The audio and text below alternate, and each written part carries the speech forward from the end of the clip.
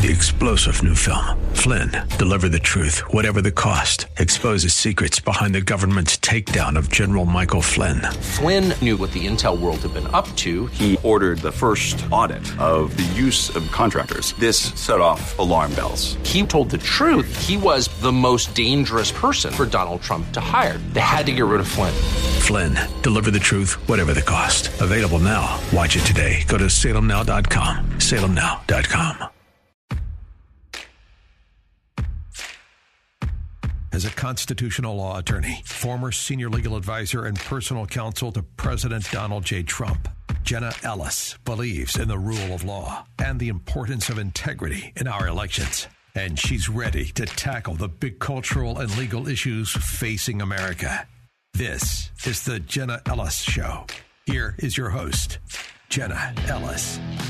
Happy Thursday, friends, and welcome to the Jenna Ellis Show. I'm so excited to have my friend Tim Barton, who is the president of Well Builders, join me on the program today. And before we get to Tim and talking about the 400th anniversary of Thanksgiving, which is this year, next Thursday, very excited for this, even though, Dr. Fauci apparently is telling us that we can now gather with our friends and families. We were going to do that anyway, let's be honest. But before Tim joins me on the show to talk about Thanksgiving and CRT and school education, so much more. Friends, there is no way to spend this. Our country is in a state of emergency. We've seen a total failure of government, and the bottom line is that we are in the midst of a failed presidency, and things are going to get worse. So now is the time for Americans to take steps to protect our finances and retirement. When times are turbulent, you need an asset that protects you, and that's why I trust my friends at Legacy Precious Metals. Gold offers a hedge against inflation and protects you from the volatile financial markets.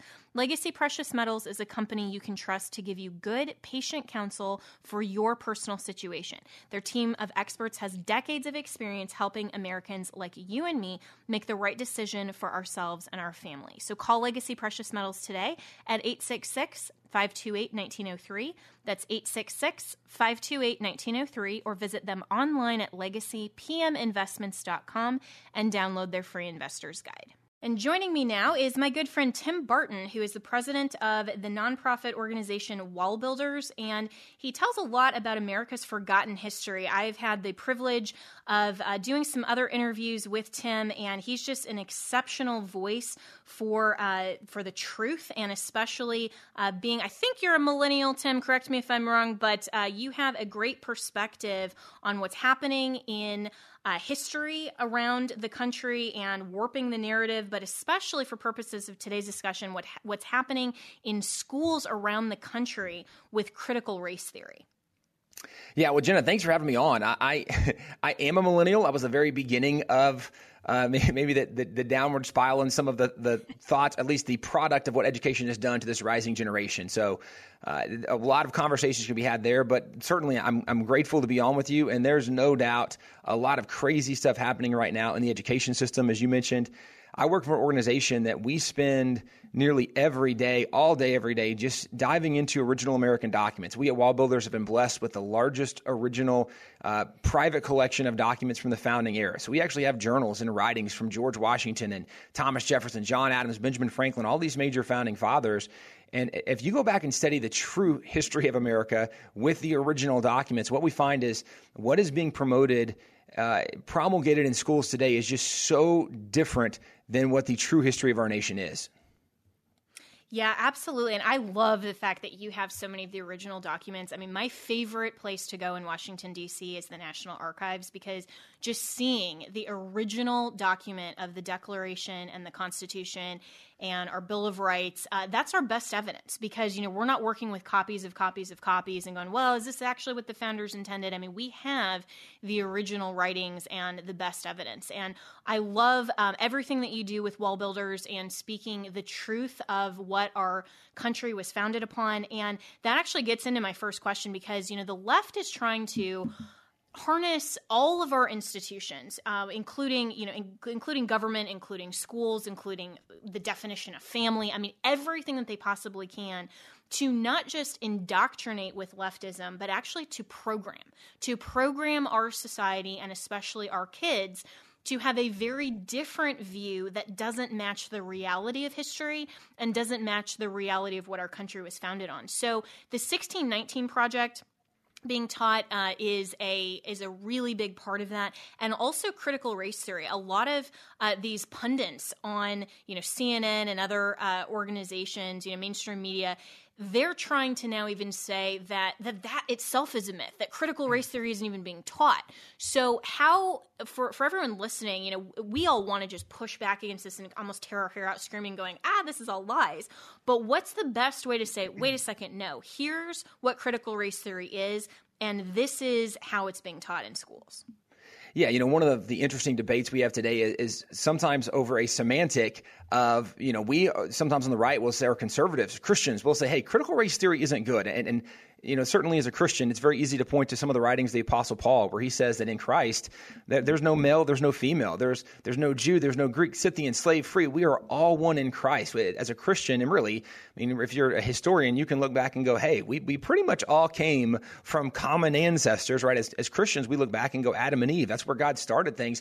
We recognize that we are all one race. It's what the Apostle Paul wrote, that we're all one blood. It's in the book of Acts. And there's just so many things from Scripture that are a different narrative. Now, that's one thing as a Christian, that's always my perspective, is a little along the lines of what MLK said, that you judge people not, or that he was hoping one day, right? His famous I have a dream speech. He was dreaming that one day his daughters would grow up in a land where they were judged not by the color of their skin, by the content of their character. And this is something that, again, as a Christian, this is just that foundation where when Matthew 25, the Bible talks about Jesus separating the sheep and the goats, and he separated them based on what they did or did not do. It wasn't based on their gender or their sexual preference or identity or whatever, and not to go down a rabbit hole because the Bible is very clear on those issues, but all that to be said, right, what he divided them on was based on their behavior. Well, this is the content of their character, and that is a biblical Christian idea.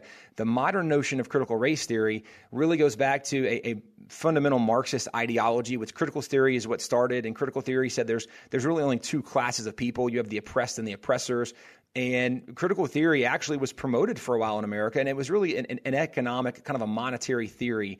And it didn't take root in America because in America, in a free market system where there is freedom and you get to enjoy the benefit of your labor, you get to keep your reward, and there's a free enterprise system that allows you to have copyrights and patents, that allows you to be an entrepreneur, there was too much fluidity in the market where you could be born in utter poverty. And in the matter of 10, 15, 20, 30 years, you could be an incredibly wealthy person. So this notion and critical theory that says if you have money, you're an oppressor, and if you don't have money, you're oppressed, that didn't take root in America because people too easily saw that's not accurate. It's not right. Then in the 1960s, there was a notion, I think Harvard was really where this kind of unfolded initially. It was a legal theory that we want to see, are there different implementations of the law based on race. But this is where race came in, and it became critical race theory. And it was said that people were treated different based on their race. And where it's boiled down to now in schools is we have teachers teaching that if you are a white person, you are part of the oppressor class. If you are a person of dark skin or someone that falls maybe in a minority class, then you are in the oppressed class. And that's the state of your being. And that's why you have little white kids coming home who are 5, 6, 7 years old, coming back from first grade or kindergarten, crying to their parents saying, "Mom, am I evil because I'm white?" This is the evil rhetoric that's being promoted today. And so when you have commentators on different news outlets say, well, CRT is not a real thing. Well, the 1960s Harvard version of critical race theory, where it was a legal theory, maybe that's not what's being taught to kids, but the fundamental roots of Marxism, that you divide people in groups, you divide them in classes, and the two fundamental classes are the oppressor and the oppressed, that is being taught to kids in many schools around the nation, and that's part of the evil. It's not historically true, and it certainly is not biblically the position we want to take. Absolutely. And I'm talking with Tim Barton, who's the president of Wall Builders. And, Tim, you make such a great point about when parents are seeing their kids come home and ask these types of questions, and then parents are pushing back against these types of theories, because we all know that this is absolutely absurd, that we are judged by the color of our skin rather than the content of our character, and that somehow just by virtue of being a particular skin color, that means that you are in 2021 as a child an oppressor somehow. I mean, this is racism at its very core. And for parents to then push back on this and to say, we don't want our kids being taught this. And then you have people like Terry McAuliffe, who absolutely, I'm so glad that he lost the governor's race in Virginia, basically saying, sorry, parents have no business even inputting to the school board or to schools their thoughts on what should be taught in education. That is scary for someone who wants to be in the highest state public office to say to parents, we don't care about parental rights anymore. We don't care about the fact that our founders at the founding of this country understood that parental rights are so fundamental and that parents are responsible for the care, custody, and control of their children, for their health, safety, and welfare, that we as the government are going to decide what's in the best interest of children. And so where do you think this is going from a parental rights perspective of parents rising up and pushing back against government, not only with CRT, but I think, the vaccine mandates, which gets into the health and safety decision-making for their own children. This gets into this idea that the government is actually the one that's now acting as the oppressor and saying, parents, you have no responsibility. We are going to tell you what's in the best interest of children and act as the parent and the conduit for this whole collective. I mean, this is just an insane leftist idea. So how is this, in your view, going to play into 2022 with parents kind of starting this new Great Awakening? Yeah, I think one of the great things as we're looking at the modern era is that oftentimes you will have a Democrat politician who says a quiet part out loud, right? Who actually tells the truth unintentionally when he says, hey, yeah, we don't think parents should have any control over what their kids get or learn or teach. And that's why you're seeing even, right, some of these vaccine mandates or mask mandates, things that are beyond parents' control. And I think unquestionably it's going to have a major impact on coming elections. We are seeing the kind of the fundamental philosophy of rolling out of this tyrannical, totalitarian form of government where our government in America, the Constitution, was written based on the beginning, we the people. We the people are supposed to be in charge. We're the ones making decision. Our politicians, our elected officials, they used to be called public servants because that's what they were. They were there to serve us. You're there to help us and represent us. And right now, they're not representing we the people. And I think, practically speaking, a lot of we the people are waking up and realizing that this is not the direction we want to go. And this is one of the things that I've said now for a couple of years. If you look back when this COVID pandemic unfolded and you saw the overreach of government, and really one of the best things that happened in so many situations was when public schools shut down and ultimately every parent was kind of forced to be a homeschool parent for a little bit. One of the reasons it was such a great scenario in the educational system is because parents for the first time saw some of the brokenness of the system, and really they saw some of the trash their kids were learning.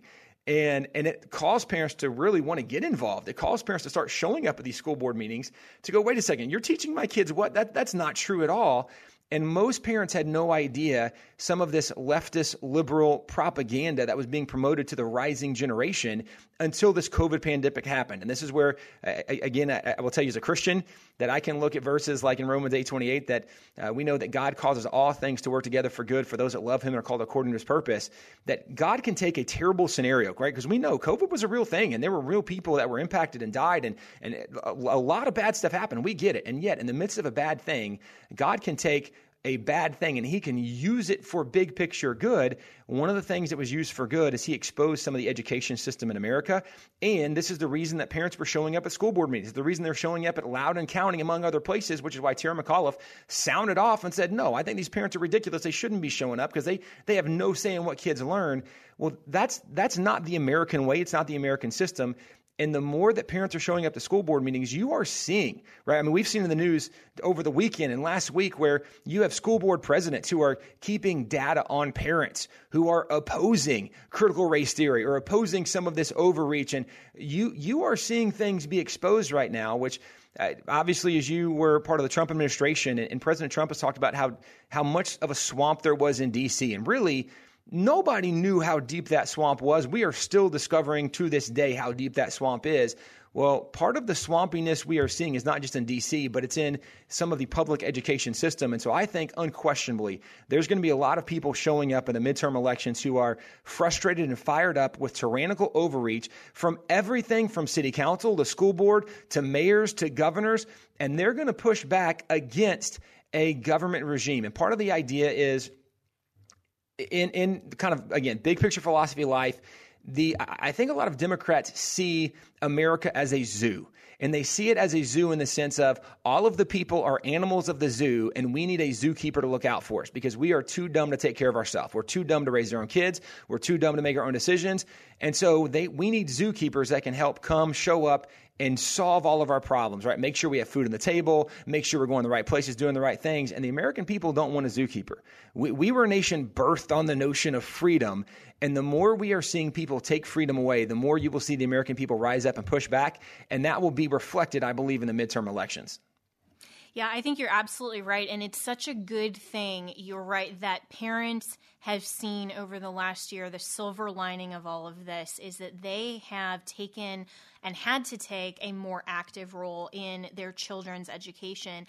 And thankfully, parents are wisening up and they're saying, wow, this was all going on and I was just sending my kid to school and had no idea the depth and the extent of what they were and were not learning. And so I think that the parent movement is going to be very strong. And I hope that this also translates into a restoration of Americans into understanding that the nuclear family, the traditional family, matters. We know, Tim, that God ordained 3 institutions of government. One of those, of course, civil society, and then the church government, but the family government. And that necessarily means that as Christians, we need to champion the family and make sure that parental rights are sacrosanct and they are fundamental. And I hope that this is going to be an issue for the Democrats to have to, in some way, concede and to not run on this insane platform. And speaking of, in the last few minutes that I have here with you, Tim, the other thing that the left is trying to do in rewriting American history and all of these ridiculous talking points saying that, America was founded on racism and, all of these ridiculous narratives that are utterly destroyed. Next week is going to be the 400th anniversary of the first Thanksgiving. And you actually have many original artifacts from the Pilgrims that reveal this tremendous history. And so talk about the context of the 400th anniversary and what is the truth about the original first Thanksgiving. I really appreciate you taking time to let us dive into this topic because this is something very near and dear to my heart. As we look at America, one of the things that we are hearing now so much in education is that America was fundamentally flawed and evil from our very beginning, and what we did was evil. And what we have forgotten is that America was not merely founded in the colony of Jamestown, which, by the way, Jamestown wasn't founded in 1619. It was founded in 1607. So, even the way we're presenting American history, this is when American history started. Well, no, when the first shipload of slaves arrived in Jamestown in 1619, they were on a British privateer ship. And actually, the slaves weren't from the British privateer ship. They were on a Portuguese ship that these 2 British ships attacked. And when they conquered the Portuguese ship, they took some of the spoils and booty of war on their ship. And it happened to be on one of these ships. They took approximately 19 slaves, and they didn't want to keep selling with these slaves in their ship. They wanted to continue kind of their almost piratical ways of raiding some of these other ships. And so they were looking for a place to drop off these slaves. They came to Jamestown. And this is a very important point worth noting is slavery was illegal in Jamestown in 1619. It went against the common law of Jamestown. So when these slaves arrived in Jamestown, they became indentured servants. And this is, again, very significant because as an indentured servant, you spend a period of time in servitude. And then at the end of that time in the Jamestown colony, you were given your freedom and you were given a section of land that you became a free landowner in America. So even the way the story is being told is so dishonest from the true history of what actually happened. And I'm not saying this to defend Jamestown. Jamestown had a lot of major issues, a lot of problems. But again, the reason I bring this up is Jamestown was not the only major colony in early America. Charles Dickens had a novel, A Tale of Two Cities. And I really think that title is appropriate. When you look at early America, America was largely defined by her 2 early colonies. Jamestown from 1607, but Plymouth from 1620. And Plymouth went a very different direction. Jamestown started war with many of the native tribes, with many of the Indians, but Plymouth, they had the longest lasting peace treaty between any Anglos any European settlers and any natives. It lasted more than 50 years with Chief Massasoit and the Wampanoag Braves. That's why the first Thanksgiving, when the first winter, nearly half the Pilgrims died. So the first Thanksgiving, this is kind of their second fall here, they have a 3-day period of feasting and celebration. Well, they're joined by Chief Massasoit. He brought 90 Indian braves, and this is where there's some context to Somerset and Squanto, and there's a lot more to their story. But the point is, there were more than 90 male Indian braves. There were approximately 53 pilgrims who were there that first Thanksgiving. And the 53 pilgrims, there were only approximately 20-something men. The rest were women or children. Had these Indians felt like they had been mistreated by the Pilgrims or had land stolen from them, they easily could have remedied and rectified that situation the first Thanksgiving, but that's not what happened. They showed up that first Thanksgiving, and actually Chief Massasoit and his braves, they actually brought food. They brought deer. They brought meat. They brought different things, and for 3 days they celebrated, and they had activities and festivities together. They had races and shooting competitions. They did a lot together, and the Pilgrims, really interestingly enough, looked back and they said, even after this last year where half our people died, we recognize that because of Somerset, who spoke some English, we were able to meet Squanto, and Squanto was able to move in and live with us, and he showed us how to plant crops and how to fish and hunt, and we're surviving now because God brought us help and provision when we needed it. It's an interesting thought to think that after half of your people died, you're going to have a day of Thanksgiving to give thanks to God. For what? Half of your people died. They were giving thanks that God brought them help when they needed it most desperately, and they recognized they wouldn't have survived without God's help. The whole legacy of the Pilgrims is so different than the legacy of Jamestown, and I would argue that actually Plymouth, the Pilgrims, the legacy they left behind was far more influential to American history, to even the founding fathers. That legacy was far more influential to America than was the legacy of Jamestown. But today, again, under the 1619 Project, under critical race theory, we're only hearing about the bad and evil things from American history. And sometimes the bad and evil things that are being told aren't even historically accurate. We're misrepresenting or lying about history to make America look worse than we are. And there's no question, America is not a perfect nation. As the Bible would teach us, we believe that there is none righteous, no, not one. For all have sinned and fallen short of the glory of God. My starting position is that everybody is jacked up and needs Jesus. That's where I'm coming from, is we all need a Savior. But what that means is when I study history, I never expect to find a perfect person apart from Jesus, right? When I study American history, I don't expect to find perfect people. But what is so amazing about the American story, and especially about the Pilgrims, is you can see how a perfect God used imperfect people and did really special things through them. And that's part of the legacy of this 400th anniversary of the first Thanksgiving.